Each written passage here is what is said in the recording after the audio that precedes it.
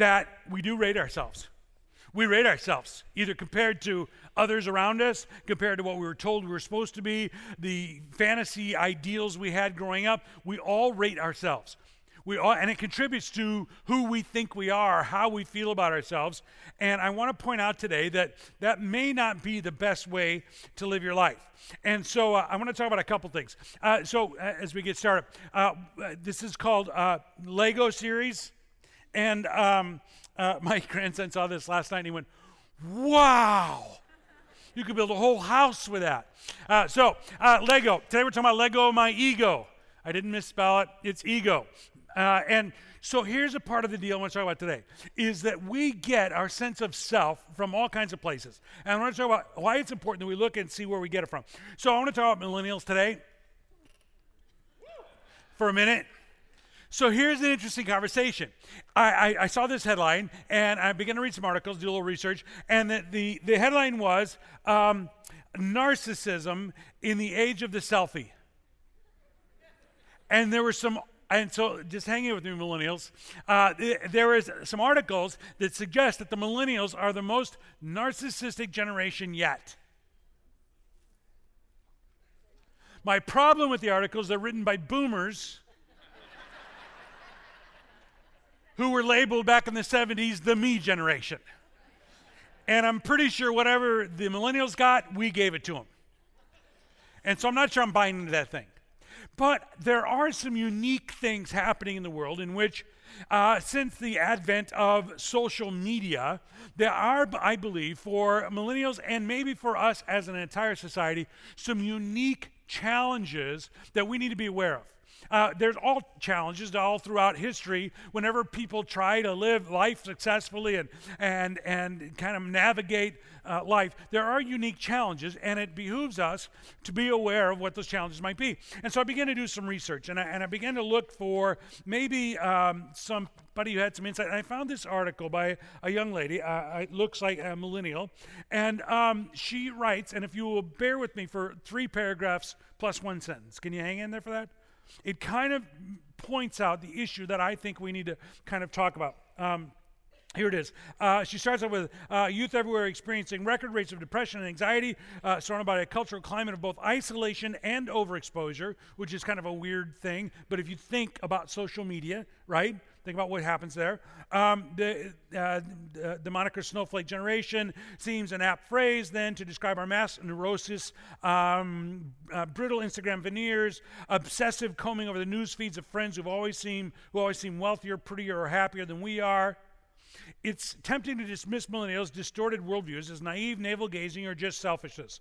But why do grown-up social critics tend to blame an entire generational crisis on kids' self-obsession, especially when millennials are hardly kids anymore? Many adults of all ages should question their impulse to write off as the product of personality flaws what's clearly a widespread social epidemic. I tend to agree. The issue isn't personal narcissism and selfie culture, but rather a culture of mass consumption and material acquisition. It's obvious how modern Western popular culture promotes these values, fueling a consumer culture built on speed, excess, and distraction. Whole industries today are built around reproducing socially approved images of perfection, from cosmetic surgery to college test prep. Our mediated lives are populated with images of what we aren't. Listen to these 3 things. What we aren't, what we aspire to be, and what is impossible to achieve. Think of a 5'10", 98-pound model, right? 5'10" I could achieve. It says, no wonder young minds are awash in emptiness and insatiable hunger for self-fulfillment. Let me just go on with one more paragraph in 1 line. Talks about a study limited to college students, but it says this. Federal data shows that across the U.S., about 1/3 of teens and 1/4 of young adults experience some form of anxiety disorder. About 3 million teenagers have recently suffered a major episode of depression. Teen suicide rates have swelled since 2007, particularly among girls. The prevalence of these problems has intensified in recent years as social pressures and stress levels have soared. And I'll skip down to this last line. So it's sadly reasonable for a young person's sense of self-worth to become distilled into the never-ending pursuit of the perfect look, resume, or dating profile. This would be a unique set of challenges that are being navigated by young people. But I want to suggest that she's right, that there is a societal problem, an epidemic, if you will, and it derives from, I think, buying into a misconception or a lie about life. And I'll point it out in a moment. I was listening this week or watching a podcast my son sent me about narcissism.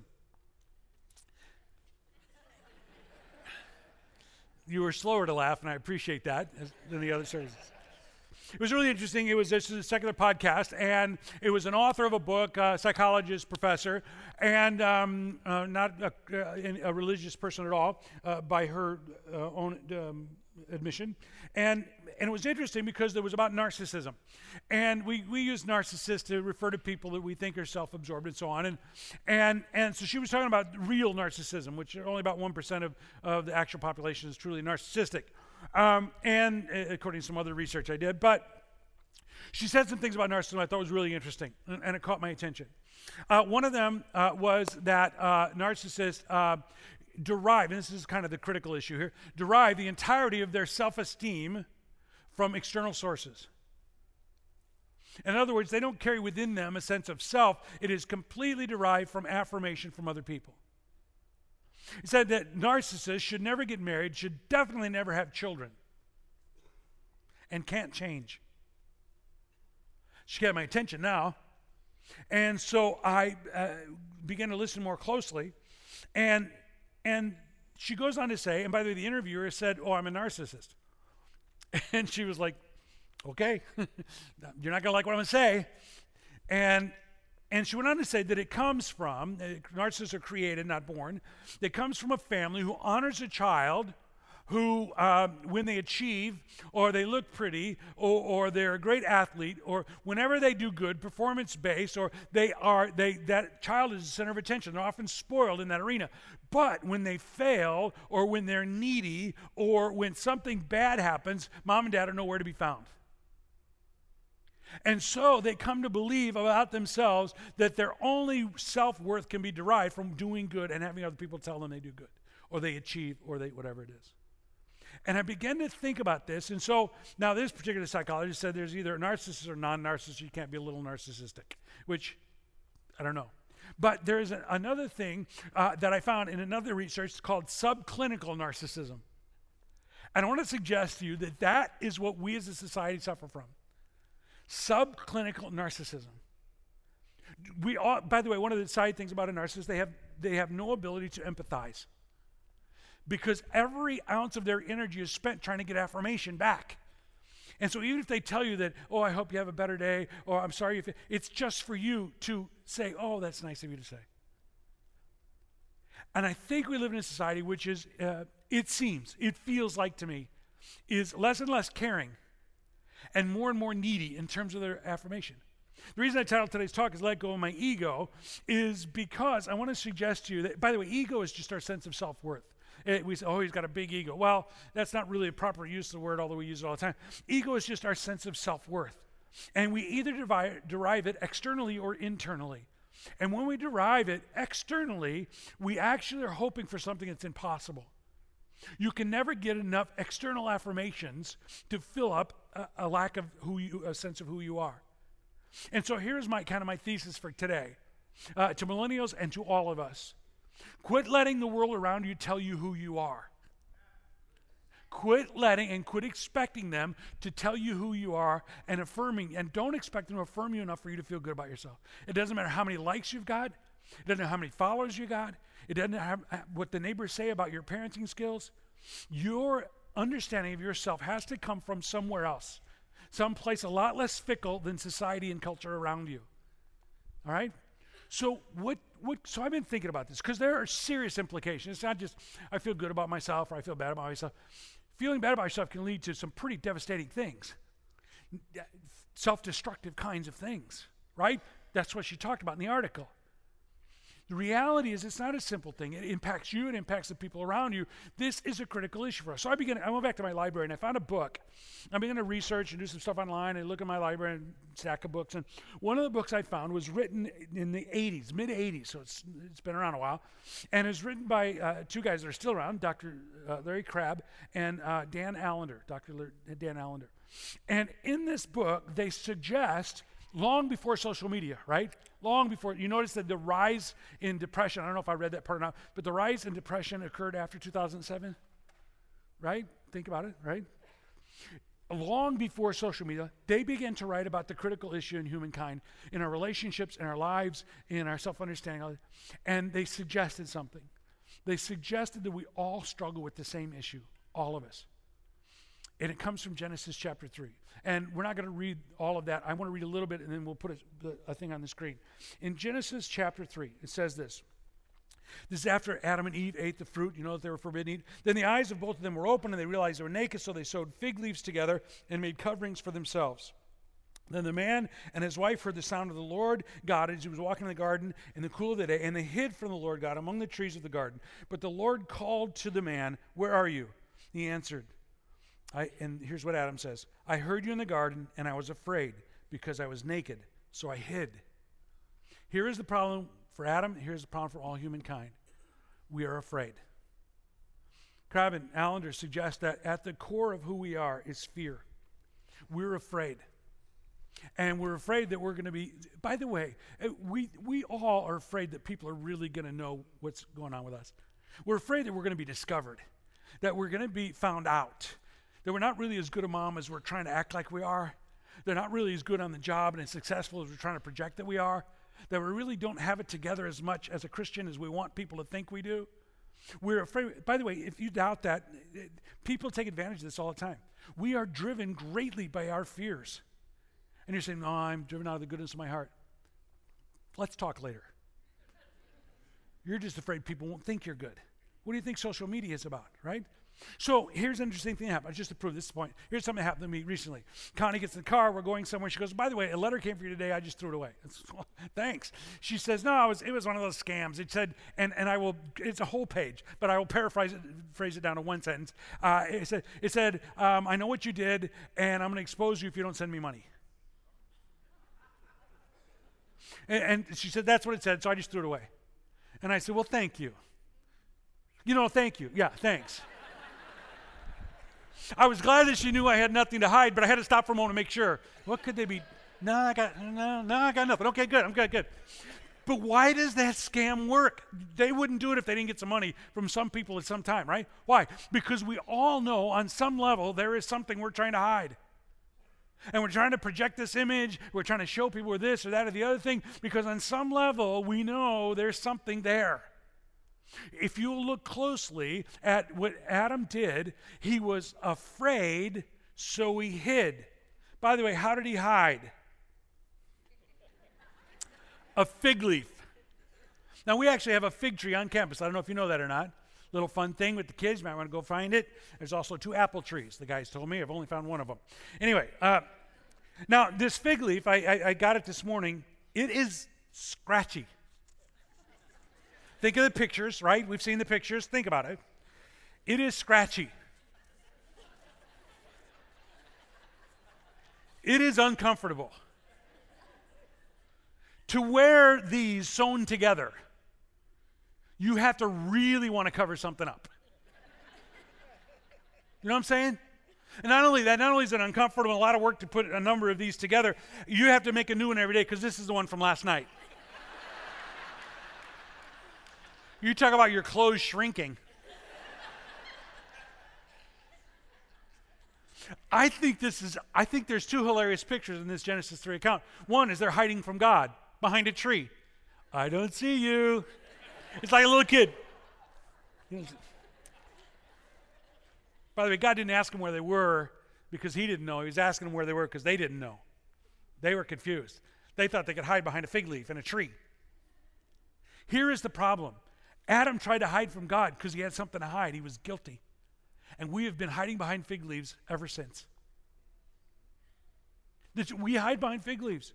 Here's what's weird. We come to this place, and we come to this place where we're going to worship the true God, and we're going to worship in spirit and in truth. We're going to worship, but we don't come in truth. We come dressed in fig leaves. I'm not talking about our actual clothes. I'm talking about whatever fig leaves we happen to use to protect us.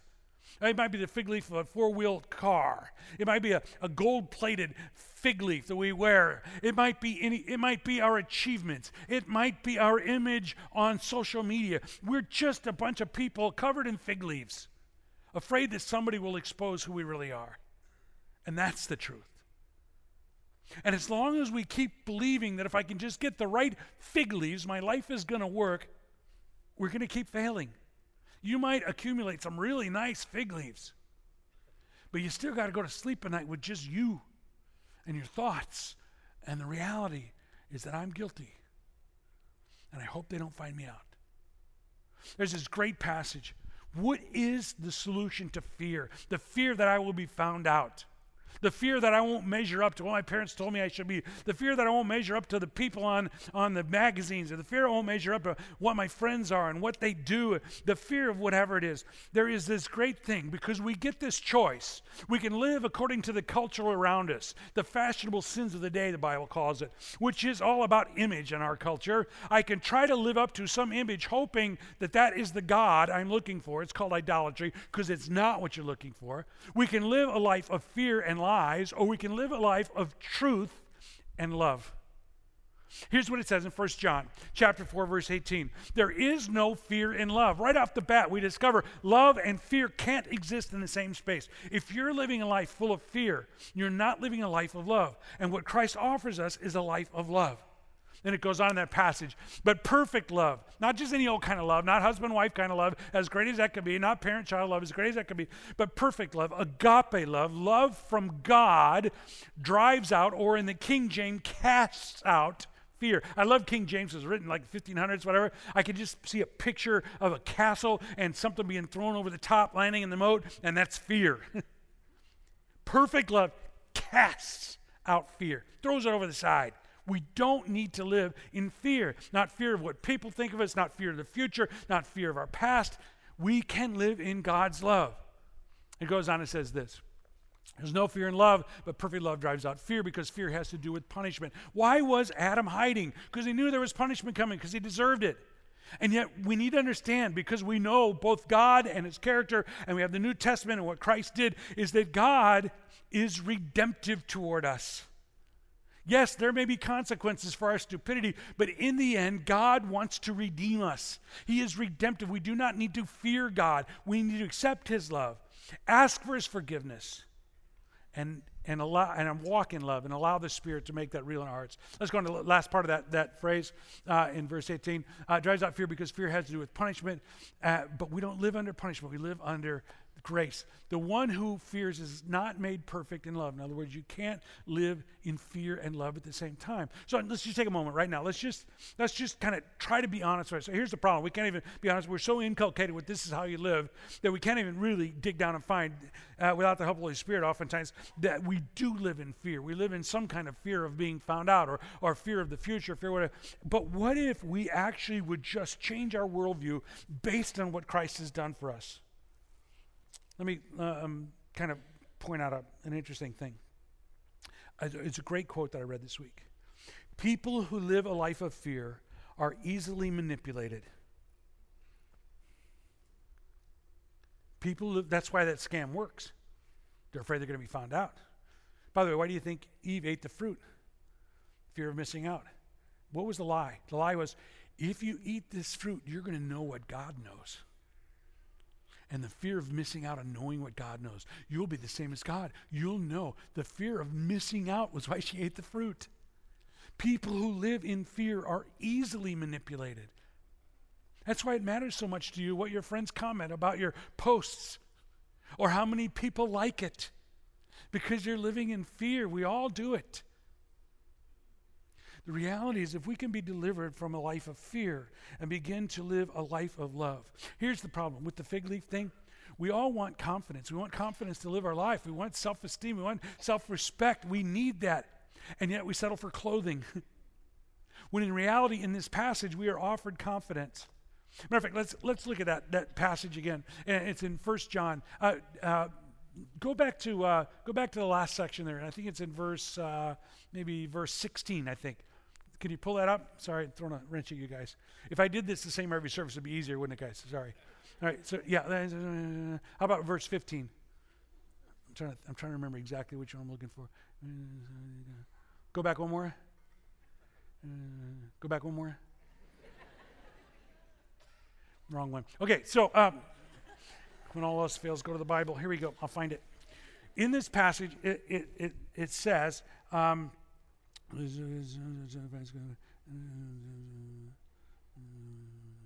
it is in verse 17.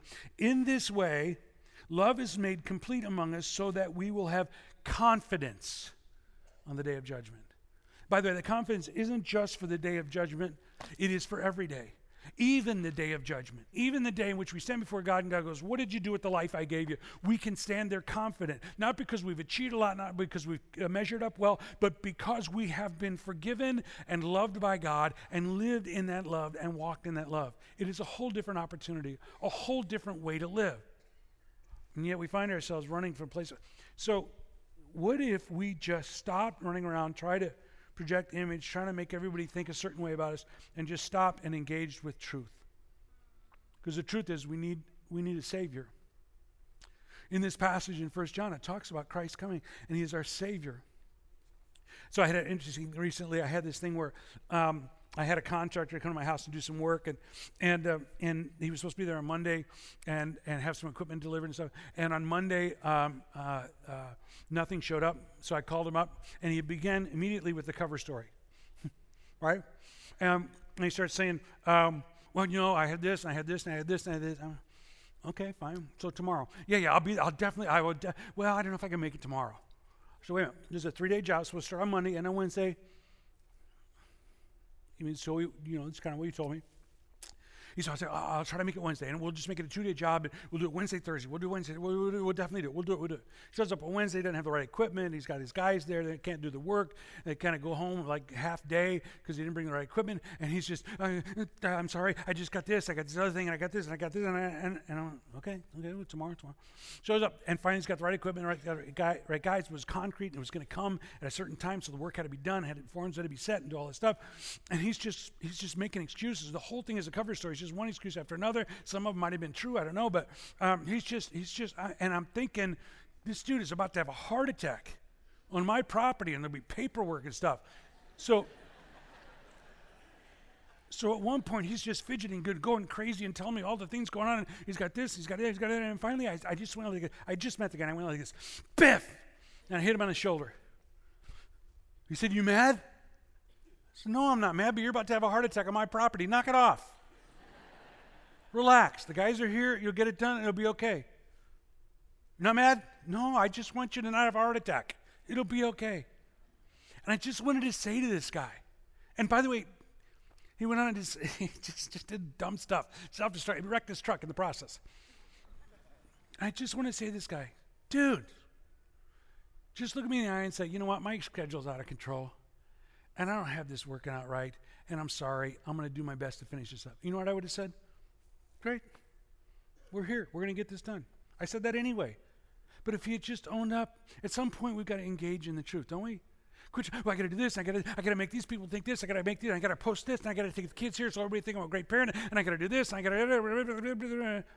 God just wants to go, biff. Knock it off. You're not impressing me, and you're not impressing anybody else. Just admit you are a hot mess.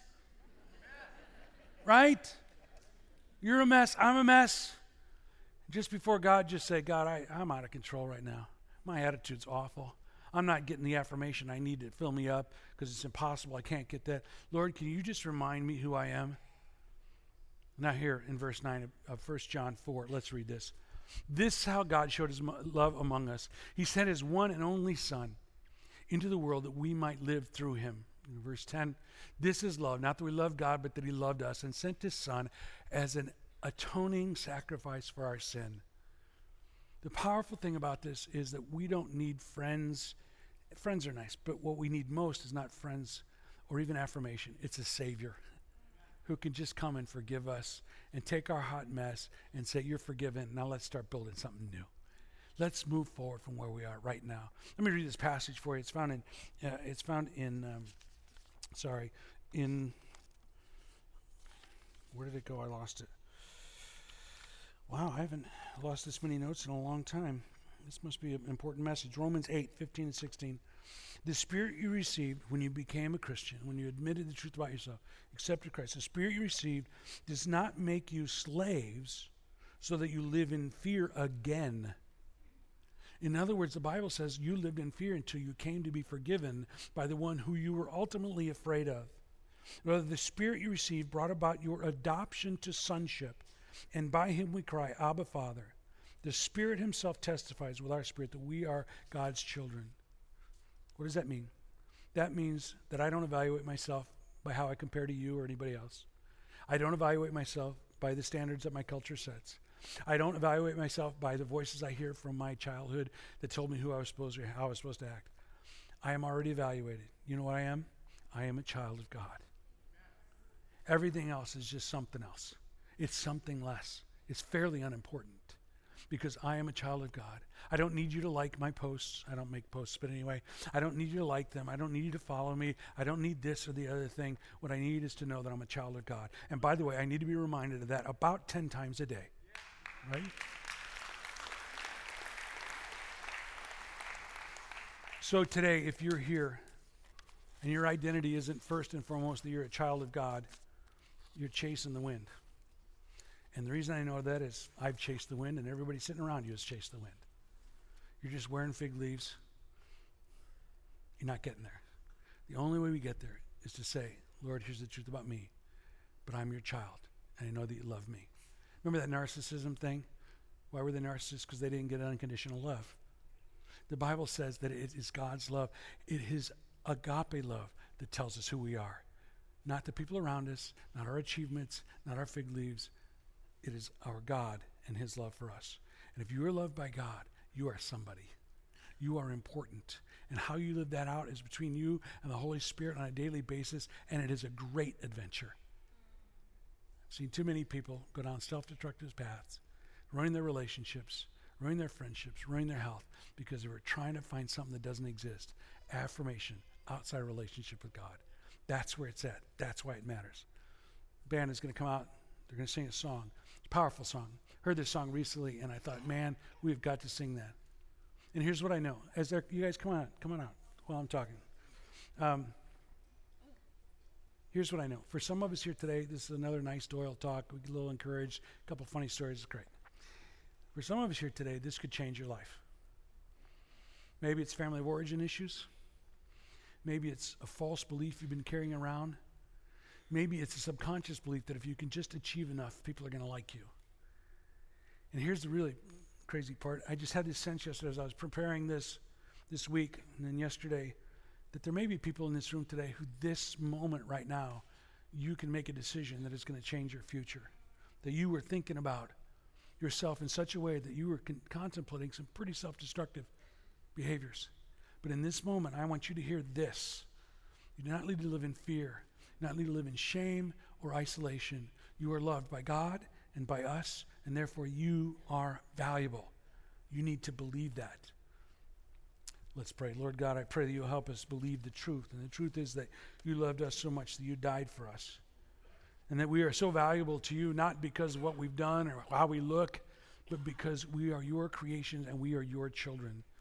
And if there's anyone in this room today who does not know you as their Heavenly Father, does not have a relationship with Jesus Christ, I pray in this moment they would understand the seriousness of what that means.